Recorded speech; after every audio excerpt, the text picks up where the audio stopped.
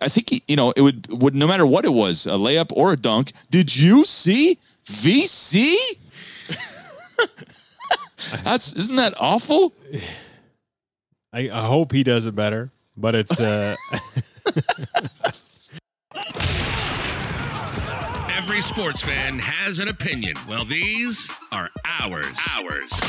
Welcome to Brock and Pep's Unsportsmanlike Convo. Right. And here are your hosts, Brock Fleming and Pep Cariotti. Good evening, ladies and gentlemen. Happy Friday. It is Friday. We are a little bit later in the week than we normally are, but it was a busy week. School strikes, snow days, but it is February 7th. Joined by Pierre remotely from his living room in one of the most comfortable-looking chairs I've seen. How you doing, Pep? I'm good. Dealing with a sore neck, so I'm in my IKEA recliner, trying to stay comfy. And are you comfy? I'm very comfy. That's good. That's important. Are you medicated Things at all? are great. You know what? One might think, but actually, no. I don't know. I'm not sure about you, but I take Robax occasionally when my back sort of gets wonky, and in this case, it's my neck. So I thought maybe some Robax will relax the muscles and the nerves that are firing off. But I take too much of it sometimes, and my stomach gets all sort of messed up. So I go ease up on the NSAIDs, if you know what I'm saying. I hear you. I don't usually take Robaxis or Robax, whatever it is. Yep. Until I was motionless there for 3 days over the holidays. That's when I got my first dose. It does help, but I'm like you. I don't really, when it comes to medication and painkillers, I really want to be conscious of not getting addicted to it with the sports and athletics that we've gone through. I'm sure you've seen as many as I have where people are very much addicted to the painkillers.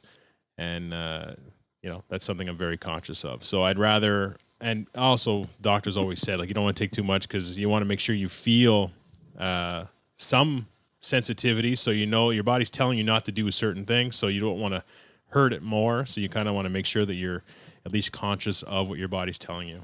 Yeah, and you get a better feel for your improvement when you're not fully medicated all the time. So you'll only know if you're feeling better or slightly better if you're not hemped up on whatever. So, yeah, I hear you, pal. But no, feeling better. Thanks for asking. Good. Well, this episode is brought to you by Robaxacet. All right. And old age. Speaking of old age, it's birthdays. I'd like to make a special shout out to a couple people. Big birthday for one of my close buddies, Mike Dean. It's his birthday today, February 7th. It's Mike Dean's birthday. It is. All right, happy birthday, Diener. It's Diener's birthday. It's also my godmother, Jen's birthday. She's 65 today. And just to go along with this whole birthday weekend, on Sunday is my son Jackson's birthday and my godson / nephew Kane's birthday on the same day. So we're going to be celebrating that on Sunday. But shout out to everybody whose birthdays are this weekend. A lot of people that are very near and dear to my heart. And, with the whole snow day today, safe driving. I think Mike with some of our other close friends are getting together somewhere near Tweed, which is kind of a middle spot, I guess, between Toronto or Burlington and Ottawa that they get together. But I know the driving wasn't so good this morning, so hopefully everybody got there safe and they party and have a great weekend. Yes, sir. All right, so we are going to get right to it. It's not the last football segment we're going to be doing because the XFL starts this weekend. We're not getting the XFL, although the XFL screams, is real quick, is the XFL the equivalent of Ice Cube's Big Three or Fireball 3 League? No, man.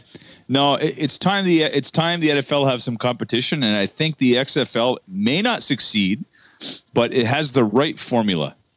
It's not directly competing against it in terms of the seasons, and the rule changes are meant to be innovative, forward thinking. I think the NFL should watch the XFL and take some notes. There's some notable guys in the XFL. It's not just the quarterbacks. There's a ton of NFL guys playing in the XFL. So it's not going to be like the AAFL or whatever that crappy league was that before the NFL started. this last off season. Yeah. There's some players there, so I'm interested to see how they do. Yeah, same. There's some real good coaching names and stuff in it. I had my father-in-law even text me today. He's like, "Do you know Mark Trestman's coaching the XFL?" Or no, he didn't say the XFL. He said in that new wonky league. I said, "Yeah, the XFL, sure." Anyway, so there's people. Again, there's established names that are in there. This is the second go round, like we said before, and there's some, obviously significant financial backing with the WWE connection there with Big Vince. But anyway, it'll be curious to see how it works, but it starts this weekend. So again, you're not done with football. I'm very curious to watch and see the new rules and how they're implemented, how they're affected, how the players react. And I think you're right. The NFL will be watching this and to see how it turns out and if they want to adopt it or not. Yep. Anyway, the Super Bowl has come and gone. That was last weekend. You were at my house for the Super Bowl party. There was an ample amount of food, so much food that my wife questioned if we had eaten before because we were all stuffed and said, "Why are you guys not eating anymore?" And we just said, we just can't, physically cannot. So I think I just finished the last little bit of leftovers tonight. But the Super Bowl game itself, I thought was pretty good. Yeah. Yeah, the game itself I thought was competitive. And, as we learned last year, sometimes they're not. That was not a good game last year at all on every level. Defensively, it was a bit of a defensive tilt, but it was not an entertaining game. So this had the potential, San Francisco had the potential to really make this a bit of a sleeper with their defense, but 2010 wasn't a barn burner by any stretch. And then Kansas City just did what Kansas City does. It was that classic offense versus defense. And then, you start thinking, does the old saying of offense wins games, defense wins championships, was that going to come to fruition? And we're really going to put that on focus at this game and see exactly which one's going to come through. The Niners, they went ahead. They played okay. My issue is that they just, from an offensive standpoint, so you had chosen the Chiefs with your prediction. I chose the Niners. The more I looked into it and evaluated it, I thought the Niners had a much better overall strength of team to compete against the Chiefs. If I had told you that the Niners would keep Kansas City to 24 points in the Super Bowl, you'd have said, then the Niners win. That last touchdown by Damian Williams was moot. You know what I mean? Like, it was kind of they were just blitzing, and I take that touchdown away in all reality to say what the Niners gave up. But if I said 24 points, you'd have thought the Niners would have won that. And I would have too. But the Niners went away from their identity on offense. And that's what bothered me. And that's what really stood out to me in terms of Shanahan and his play calling. So I was reading an article, or I was listening to something, and they were talking about, like during the game, this, I forget if it's Pro Football Focus, or whoever does these odds as the game goes, your percentage of winning that game. In the Atlanta-New England game, when they were up 28-3, they had a 96 or 99.6% chance of winning that game, and he lost. Being up 20-10 going into the fourth, I think it was, they still had a 94.6% chance of winning that game, and he blew that. Those are two of the biggest leads blown in Super Bowl history, and Shanahan's been the offensive coordinator for both. They're 1-2, if I'm not mistaken, in the ranking, in terms of the biggest leads blown in the Super Bowl. I thought a couple of things, but exactly what you said. I thought they went conservative, got away from what was working, which was running the ball right down Kansas City's throat. Exactly. They tried to go they made a couple of questionable, end arounds. There was a ton of end arounds. I've never seen that many end arounds in a football game, certainly not the Super Bowl. But, the play right before the half, I thought both teams were super, super conservative. There was $1:30 left on the clock. I think both teams had all three of their timeouts. And if I'm not, was it San Francisco that took a knee? San Francisco had the ball, and they ended up taking the knee, so the Kansas City didn't take any timeouts. But both teams had all the timeouts. what a waste of a minute 30. That was probably the worst handling of a 2-minute drill on both sides. But San Francisco had the ball. Like, come on, you got a $130. You're running the ball down their throat. You could have ran a couple more running plays, see if you get to the midfield, and then run a pass. It didn't make any sense to me at all, and shame on them really, because they could have put up another 3, and then that's now we're looking at 23-10. One thing that I found really interesting. Darren Joseph, who I think you know as well, former Ottawa Rough Rider. Are you talking about this turning point? Pardon me, sorry. Are you going to talk about the turning point that he mentioned? Well, I don't know if he called it a turning point so much as he was just disappointed in the fact that the Niners, I guess, was it a turnover that they got? They got an interception on Pat Mahomes. They picked the ball off. And then the whole team ran towards the end zone, and I don't even know if it's celebrated, because you see every team do it, right? Either if it's the offensive unit, the defensive unit, the special teams, run into the end zone and take sort of a big pick. And when the Niners did that, I thought the game was over. I actually thought that was it. Like, I thought Niners have sealed this. They've got confidence. Chiefs look lethargic. I don't see how this is good. Like, I really don't see the Chiefs scoring 14 points in the last quarter. What a turning point? I don't know. Would you consider that something that the Chiefs could say, "Hey, listen, look what they're doing. They're kind of sticking it down our throats here." Is that a motivational tool to see something like that? The difference between what you just said and you're saying, look, we've seen teams do it. They've all, the teams will go, they'll run the end zone, then they'll take their picture. There's a key point in that phrase that they ran it in the end zone. They didn't pick 6 Mahomes. They weren't in the end zone. And now we're celebrating a touchdown. We all got together. They picked the ball off 30 yards back, did not get in the end zone, ran to the end zone, then took the picture in the end zone. So there isn't a pick 6 there. So all that did is, like offensively, and Pat Mahomes is look at his game. There's 3 quarters where he was kind of pedestrian at best, and then the 4th quarter he came to life, right? Which was essentially right after that play. So do you want to? You know what I mean? Give any sort of momentum to a guy of that sort of caliber? I don't know. I think there's one of 2 things that happen. Either the team that's losing is totally demoralized and you can call it a game, or you have competitors who are going to fuel off that and say, you know what? To hell with you. Let's go. And that's what Mahomes did, and that's what the Chiefs did. So good on them. But the celebration in the end zone, you didn't score. That was my issue. You didn't get to the end zone, put 6 points on the board, and then celebrate. So I felt like that probably wasn't the best idea for them. And I get teams do that, especially defensive units. It brings them together, and it really was a dominant performance right up until that point. I mean, San Francisco was dominating on defense, absolutely dominating. But why wake the beast? Just get to the sideline and get on the field and do your offense. But when I look at what Kansas City has accomplished in the last 3 weeks of the season, down 24-0 to Houston, down 10 early to Tennessee, down against the Niners, best defense in the NFL. For them to keep coming back like that, I mean, what a coaching job by Andy Reid, and I'm so happy for him.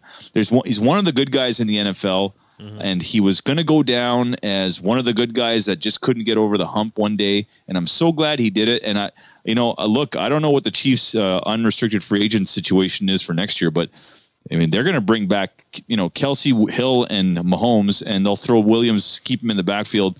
If they can sort of keep that offensive line intact, well, why couldn't they repeat? So would you say, my next question, I was going to say, which team out of the 2 do you think has more likely to be back in the Super Bowl next year? You'd say KC. I say KC, no doubt. Do you think the Niners have a season similar to the one they had this year? Better or worse? Better, I say next year, I think they'll be worse. Why? I think that they're going to lose one of the running backs. They've got 3 guys who are capable, and 2 guys are probably not going to want to sit as much as they have. So they're going to have to make a choice with Mostert, Coleman, and Breida. Yeah. I know Breida's kind of that X factor, not really, but they're going to have to make a choice.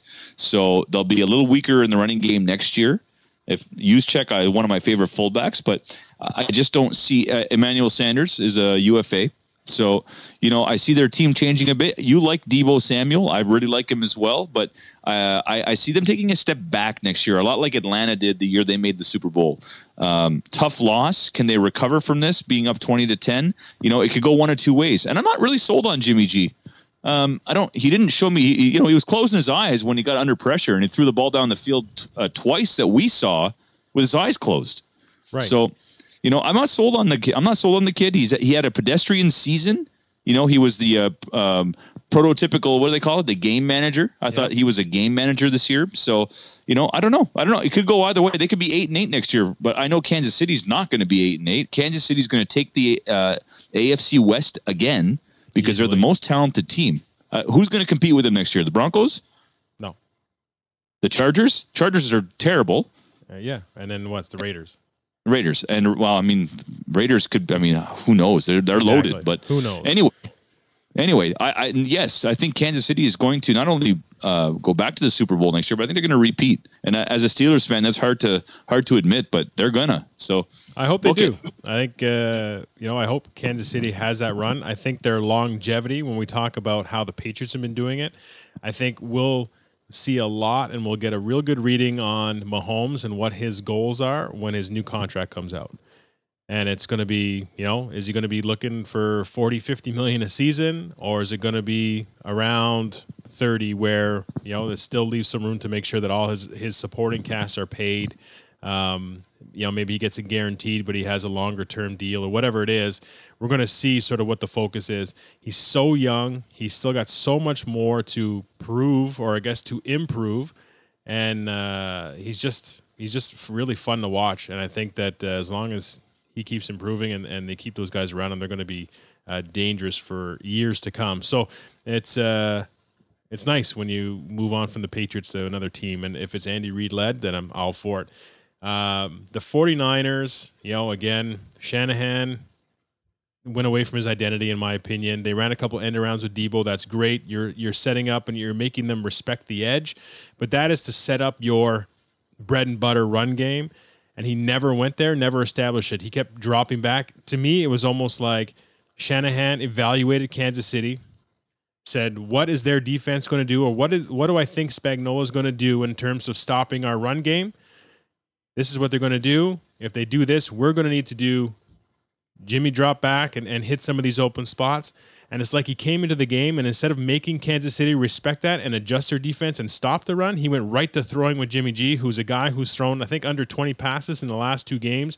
There's a week off. So that's 3 weeks without really in-game having to throw the ball, and then saying, you're going to be our guy. And all of a sudden, we're going to go from a 80% run team to an 80% throw team. I think that was just the end right there. But yeah, and they ran all over Minnesota. They ran all over Green Bay. Right. Look, good defenses. When you break down football, at the end of the day, throw away the playbooks, throw away all the ends arounds and the fancy plays. It's the bread and butter. Your 5 guys up front versus their front 7. Can you push the line? Can you dominate the line? Usually the team that can dominate the line of scrimmage will win the game, and they have all the horses to do it. I mean, even defensively for 3.5 quarters, the front 7 for San Francisco on defense was dominating the game, and their front 5 on offense could have easily dominated the game. They just didn't give their running backs a chance. I mean, Mostert's a stud. So I thought the game plan was just flipped upside down, and I don't know why, Yeah, again, I think it was just classic overthinking or not having confidence in your own team. I don't know what it is, but I still think if the Niners had gone to their run game, I really think they pull that game out. They had enough stops on defense to run the ball and be effective, and basically the best defense against Kansas City's offense is keep them off the field. So have long, sustainable drives and just really wear out that defense, and they could have done that, and they didn't. Which, am I upset about? No, although my money was on the Niners and the under. Whatever. It was worth the loss. I'm glad to see Andy Reid get his double cheeseburger. And what'd he say? I didn't spend the night with the trophy. I spent the night with my trophy wife. So good on him. Attaboy. And shout out to the Canuck, the first Quebec-born player to ever win the Super Bowl. And very good. Anyway, it was all in all, it was a great Halftime evening. was great. Halftime was good. I feel like that was probably up in your favorite moments. There was a lot of booty being shaken. There's a jackass out in the States who's suing the NFL because he was unprepared for the halftime show. He's a Christian Bible guy, and he thought it was like just a sin to watch. Maybe someone should show him how the remote control works, because you can change the channel, bud. Sounds like he didn't have the remote control in his hands when he was watching it. Air horn that, pal. All right. The winner of our Super Bowl prediction. We had nobody guess the actual score. Shout out to Joe Winton, who did guess 31-20, but he took the Niners with that score. So that was the closest to perfection that we had seen. But the winner of our T-shirt would be Adam Bredner, who predicted 35-24 for Kansas City. So the way I went through, some guys were a little closer to the 31 or a little closer to the 20, but the 11-point win is kind of what I used to determine who was the closest instead of trying to do all this different math. And he picked an 11-point win by the Kansas City Chiefs.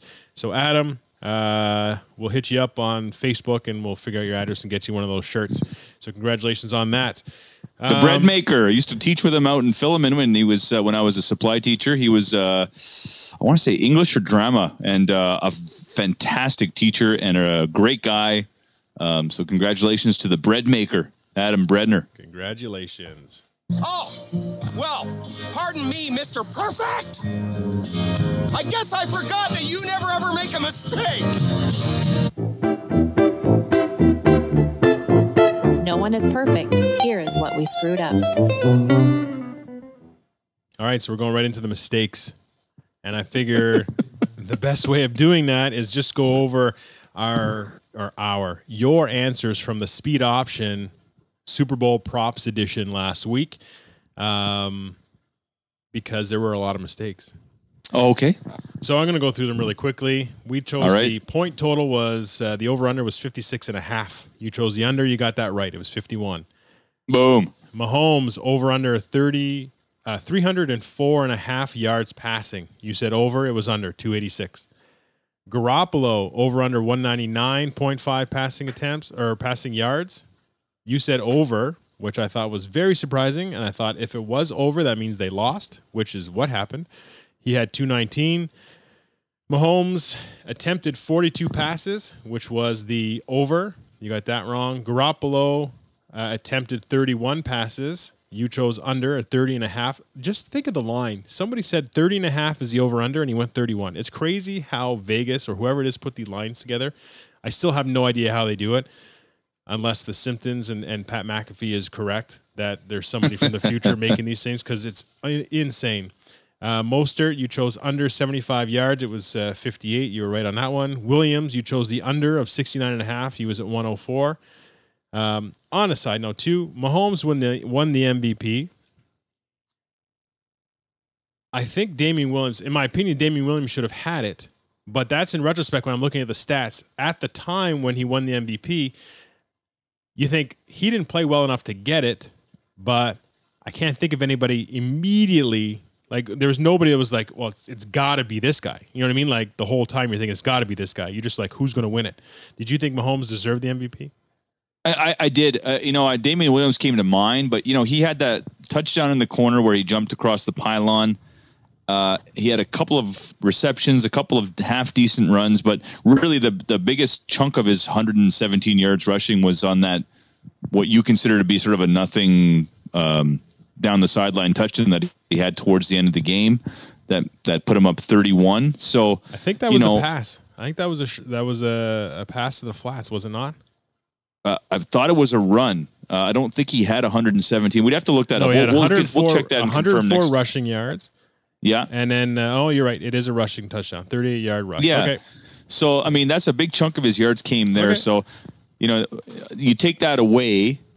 I mean, now we're playing, but you take that away. He's got 69, 70 yards rushing. Is what they call Pierre.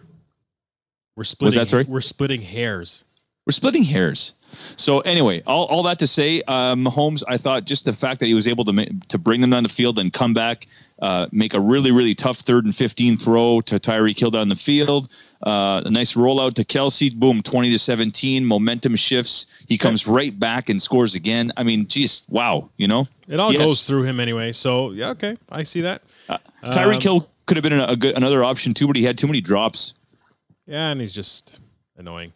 Mahomes run, you chose under 35. It was a 29. Kelsey under 80 yards is a 43. Surprisingly, you took Hill over 79, which was right. He was 105. Kittle's under 72. He only had 36. Debo over 56. He only had 39 yards receiving, and he chose Watkins under 51, and he got 98. Then he chose first team to score was Kansas City. It was actually San Francisco. The first penalty was KC is who you chose, which is true. It was KC at 8:12 of the first quarter. They went offside by the player. I'm not even saying his name because I could not pronounce it. I was trying to figure out how to pronounce it. I can't. Anyway, it starts with a KP, I think. So no idea how to pronounce that. Will there be a 2-point try? You said yes, there wasn't. Will it be successful? You said yes, it's not applicable. Longest touchdown.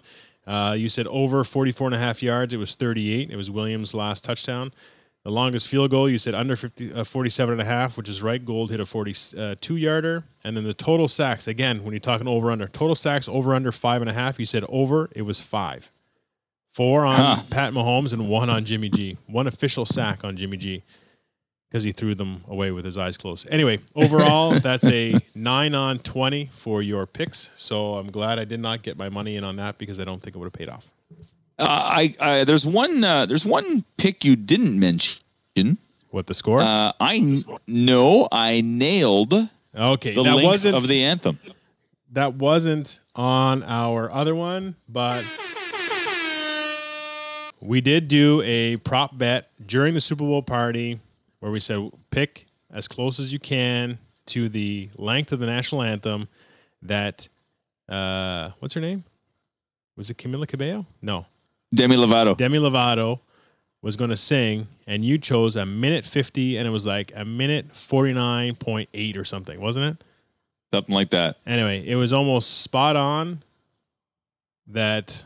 I don't know. The over-under was 2, I think, right? The over-under was 2. You chose the under, but not only did you choose the under, you actually chose the exact time, which is fairly impressive.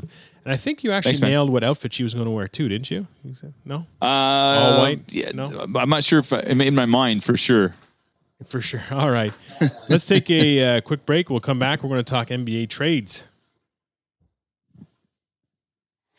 1, 2, 3, 4, 5, 6, 2, 8.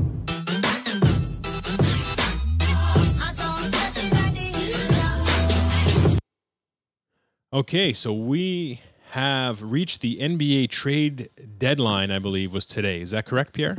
Yeah, it was yesterday at noon, and NBA is funny. There's a flurry of activity, much like the NHL. NHL trade deadline is basically a national holiday in Canada, and everyone just is glued to the TV set for very, very minor deals. The NBA is very similar, and there are a lot of minor deals, but the impact to their team, I feel, is greater because fewer guys play. So when you have a rotation of 8 guys and you change 2 of those 8, it's a big deal.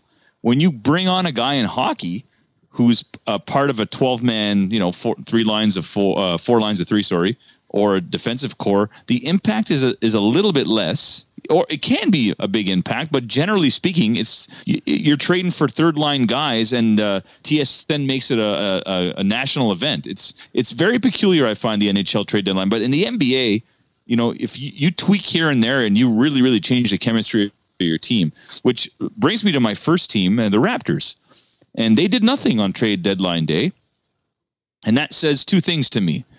One, there weren't anybody out there better than their current roster. And 2, they just have faith in the guys that they have. And, they've had multiple injuries all year round. Ibaka, Gasol, Powell, Siakam, they've all missed time. Lowry, they've all missed significant time this year due to injury. So it's like bringing one of those guys back into the fold is a lot like a trade. It's a lot like getting a new guy through a trade. So I think what we'll see with the Raptors is they're going to let the sort of the veterans whatever is remaining left on a veterans list. They'll sign a veteran guy for some depth right before the playoffs, like they did with Jeremy Lin last year. But you're not going to see any big moves. They're deep, they're young, they're talented, and quite frankly, they have the third best record in the NBA. And if you look at the top teams, the Lakers, Bucks, and Raptors, none of those teams made any moves at the deadline. So that speaks volumes for the organization, and they have faith in their teams. So what do you think about the Raptors not making any moves? Do you have any thoughts on that? I know that you had mentioned that you thought maybe they could improve in the big man department a couple weeks ago, but ultimately it's exactly what you're saying. I think it's a lot harder to pull the trigger on deals when your team is doing well. So those top three teams are doing well, which generally means there's cohesiveness in the locker room. There's fluidity in terms of play. And so in order to pull a deal, you got to be very conscious. It's not even a 1-for-1. It's for skill wise. It's about how does that person fit into the dressing room, fit into the locker room, fit into the offensive system, fit into the guys' dinners on the road, stuff like that. That it becomes very vital for teams who are successful, because as much as basketball could be a superstar league, it's a team sport still. So if you have guys that are disgruntled or not getting along, I don't care how good you are, that is going to affect the play of the team. So the teams that are winning have this, and they're or at least they're still working towards a perfect sort of system, and it's really hard to pull the trigger. So I don't blame them for not doing that. Don't rock the boat, kind of thing. Oh, and the Raptors are have enough talent as it is, but you talk about chemistry. You look at what Marc Gasol brought last year. Trading away Valanciunas. Gasol is just a little bit older, but also equally as talented. But you talk about one of the class guys in the NBA, him and his brother Pau. Classy guy, a great guy in the locker room, revered by his teammates, and he was a big reason they won. Yeah, he wasn't scoring 20 a game, but he was the glue guy. They ran the offense through him during the playoff run last year. So, the ball would ultimately start with him, and then or he'd run screen and roll. Like, he was just a really solid player. So when he comes back, it's like getting a big man for your playoff run. He'll be out for a couple weeks. He's got a strained hammy, but I thought them not doing anything was a good move on their part. And you talk about team chemistry and being talented, but without chemistry, look at the Philadelphia 76ers. Exactly. They're a hot mess, and they've got all the talent. Ben Simmons and Joel Embiid by themselves are superstars. Together, they hate each other. Al Horford said in the media the other day, in the Philadelphia media, there's something wrong with our locker room. Al Horford, former Florida guy. Oh, yeah. I just feel like I say it every single time you bring it up, so I got to stop because people be like, it's annoying. But he's a bona fide NBA vet who's got a pedigree, who's won. For him to say, hey, listen, our locker room's kind of screwy, that's not a good sign for Philly. And if you recall, preseason, the experts predicted the Raptors to miss the playoffs and for the Philadelphia 76ers to represent the East in the NBA Finals. So it's funny how big a role chemistry plays. Nick Nurse is an early Coach of the Year candidate, and anybody else is a distant second. What a job he's doing there. There were some trades yesterday that I found very very interesting. Some Canadian content. Yeah, that's a big one. The Warriors pulled off a bit of a shocker. Not really though. D'Angelo Russell's bounced around. It's his fourth team in 4 years or something like that. He's so overrated. Doesn't play any defense at all. He got traded over to the Minnesota Timberwolves in exchange for Andrew Wiggins, Canadian Andrew Wiggins. Mm-hmm. Andrew Wiggins' career numbers, 20 points per game. I think him being the superstar on a team like Minnesota is too much pressure for him. So he's going to go now to a team that already has two superstars in Draymond Green. Ugh. And but they also get Minnesota's protected first round pick, and it's going to be a pretty high one because Minnesota's not very good. Plus, the Warriors have their own first round pick. They can turn this sucker around in a hurry. We already talked about that, especially with the fact that Curry and Clay are out, and you say, okay, they're not doing very well. So what happens is they drop down the list of standings, and their likelihood of getting a higher draft pick becomes greater. And then now they're drafting somebody very skilled to be put on a team that with Clay and Curry back healthy, and now they're adding a Wiggins. Come on. I mean, these guys are making great moves. Why did the Timberwolves do that sort of trade from their aspect of it? What's the benefit? D'Angelo, well, first of all, Wiggins kind of sort of has outworn his welcome there. I mean, the good player, the book on Wiggins is that he's not a leader. They need a leader from that spot. Karl Anthony Towns can't do it all himself, and it's really just a two-man show over there in Minnesota. They dealt Robert Covington to the Houston Rockets, so they're really just dealing with Wiggins and Karl Anthony Towns. Bringing in D'Angelo Russell, him and Towns are pals, best friends. Towns met him at the airport yesterday, had his jersey ready for him. A lot of love going on there. Russell's a bit more of a scorer, more of an aggressive player in terms of scoring. So, it might be a better fit. I don't know. I don't know if D'Angelo Russell plays very good defense. There's a reason he's bounced around to 4 teams in 4 years. So It should be very interesting. I think this is a great move for the Warriors, and Steve Kerr nailed it. He said Andrew Wiggins is coming to a team that already has superstars.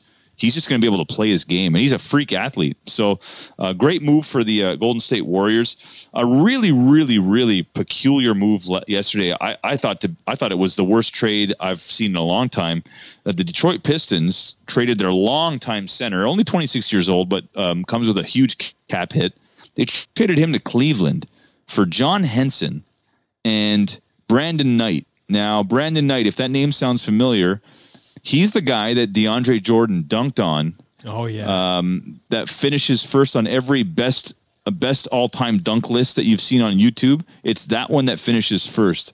And Brandon Knight has bounced around, and he's back with Detroit. He's going to have to put on that same blue uniform that Jordan almost ended his life in. It's a very peculiar trade. I think there's some draft compensation that goes back and forth, but Detroit, I don't know what you guys are doing. Blake Griffin's playing on one leg. He's not even playing anymore. He's out. When he comes back, he's going to be a shell of himself. He's commanding a ton of money. You got Derrick Rose, who's in NBA years a dinosaur. So Detroit Pistons, it's just a hot mess there. But Cleveland, from their perspective, I don't know how he fits. Andre Drummond fits alongside Tristan Thompson and Kevin Love. They're very big all of a sudden in the front court. And so who's going to get the minutes there should be interesting. They didn't deal any of the other big guys, so it's a very peculiar trade on both ends. But I think, usually the team that gets the best player wins the trade. So it has to be Cleveland. So very, very peculiar. A team that really, really improved, and the Raptors should be concerned about this, is the Miami Heat. Mm-hmm. They were aggressive. They picked up Andre Iguodala from the Memphis Grizzlies. They dealt away Justice Winslow. I thought the Heat were just aggressive, very, very aggressive. They also picked up Jay Crowder, a very a tough defensive guy. So they're making moves to win now, and that's scary because Jimmy Butler and the rest of those guys in Miami are tough. They're going to be a tough out. Hey, who chose? I think in our basketball segment, I took the Raptors versus Heat in the East Final, didn't I? Well, you'd be bang on, and the Heat are going to be tough along with the Pacers. Raptors are actually playing the Pacers right now as we speak. Very, very interesting what's going on in the East. But I think one trade that I found fascinating was the Houston Rockets dealing their only 2 centers on their roster over to Atlanta. They also picked up Robert Covington from Minnesota in a 3-team trade. So as it stands now, the Houston Rockets are going with a roster that has nobody taller than 6'7". And last night they showcased that roster. Their center was 6'5". PJ Tucker had to guard Anthony Davis yesterday against the Lakers, and they won. Now, is it a formula for success in the playoffs? The game slows down so much in the playoffs, you need a big guy. I don't see this style of play, this small ball, run and gun, don't play with a center style of play being successful in the long run, but it's going to be fun to watch. So the Rockets dealt Clint Capella over to the Atlanta Hawks, and he was really their only center. If anybody can do it or their system allows it, it would probably be the Rockets, wouldn't it? For sure. Rockets, I think if you look at those teams, Rockets and Warriors, run that style of helter-skelter, spread the floor, 5 guys on the perimeter, and then, you take your turns driving to the hoop, the ball swings across the perimeter. But if you look at the championship teams with the Warriors, JaVale McGee was their center on one of the teams, Andrew Bogut, David West. So they played with a traditional center, but those names all have something in common. They can shoot the ball from the perimeter. So can you win with a 6'5" center? I don't. If you get some support down low for combating whoever the opponent's big guy is, if they're always shooting from the perimeter, those rebounds are never right under the basket generally anyway. They're always big rebounds. So the rebounding area is a lot further out. Maybe they're just going and I'm curious to see what happens. From the offensive standpoint, I mean, I don't think it hurts them offensively. It's the defensive end that's concerning. They couldn't stop Anthony Davis. They were just literally lobbing the ball yesterday. I watched the first half, and LeBron was just lobbing the ball to Anthony Davis down low. He was getting it like he was catching it above kids and turning around and scoring it. Davis had 32 points, and all of them were in the key. So it's going to be an issue, Which is I think. 2 points. And Houston's always going for 3.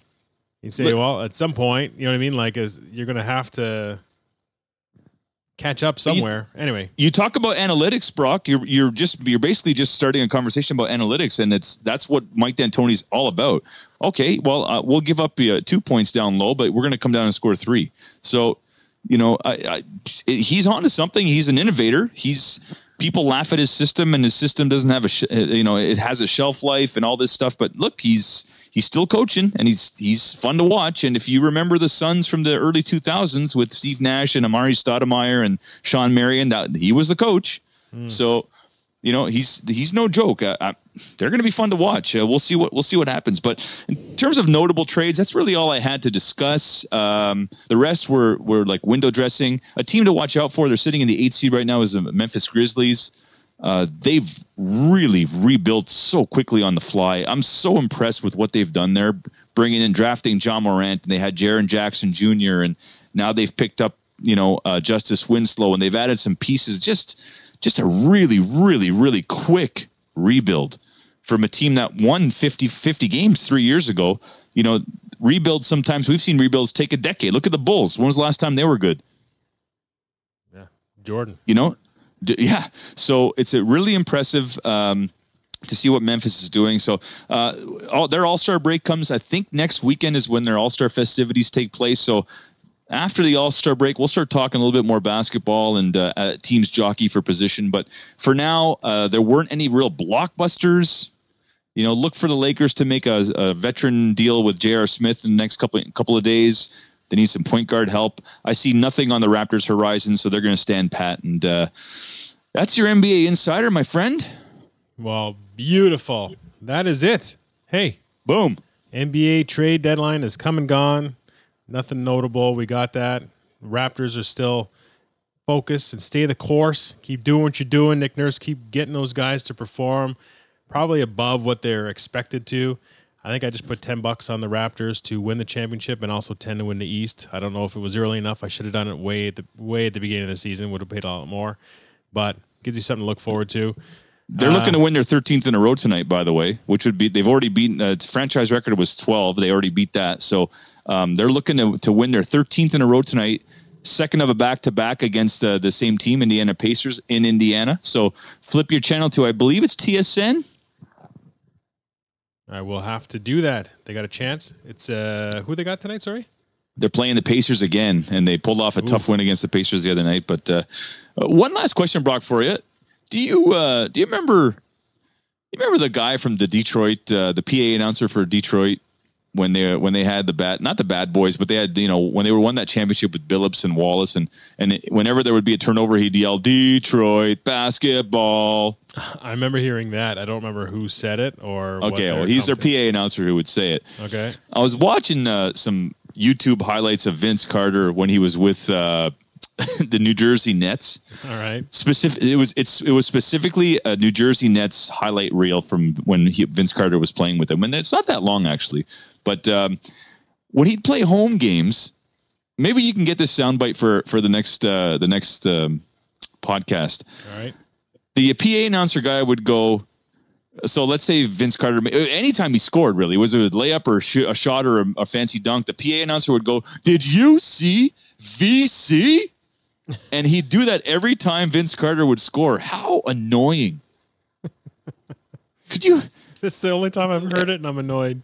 Oh yeah, this was in the the old Meadowlands when the New Jersey Nets were playing there, and every time he'd score, I think it would no matter what it was, a layup or a dunk. Did you see VC? Isn't that awful? I hope he does it better, but it's that's going to be our go to break at this point. All right. On that note, we are going to get out of here. We're going out to I let Jackson pick the song because it's his birthday weekend. So, boy, Jax. Shout out to little Jackie boy. He's going to be 8. Daddy's very proud of you. So we're going out to it's called The Natural by I think it's Imagine Dragons. But love it. I've heard this song before. It's on NHL 19, like in the background on loop. Yes, guy. So we're gonna have to get him into whatever the newest one is. Anyway, I may see you guys tomorrow night, possibly.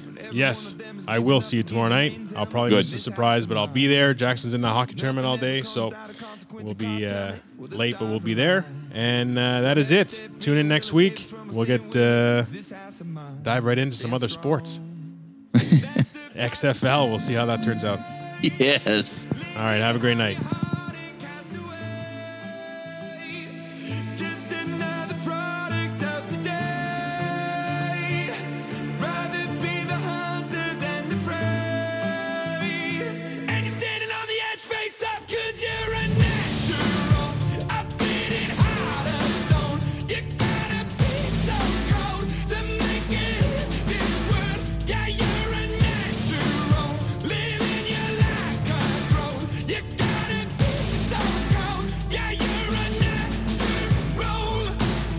Somebody let me see the light within the dark trees shadowing what's happening.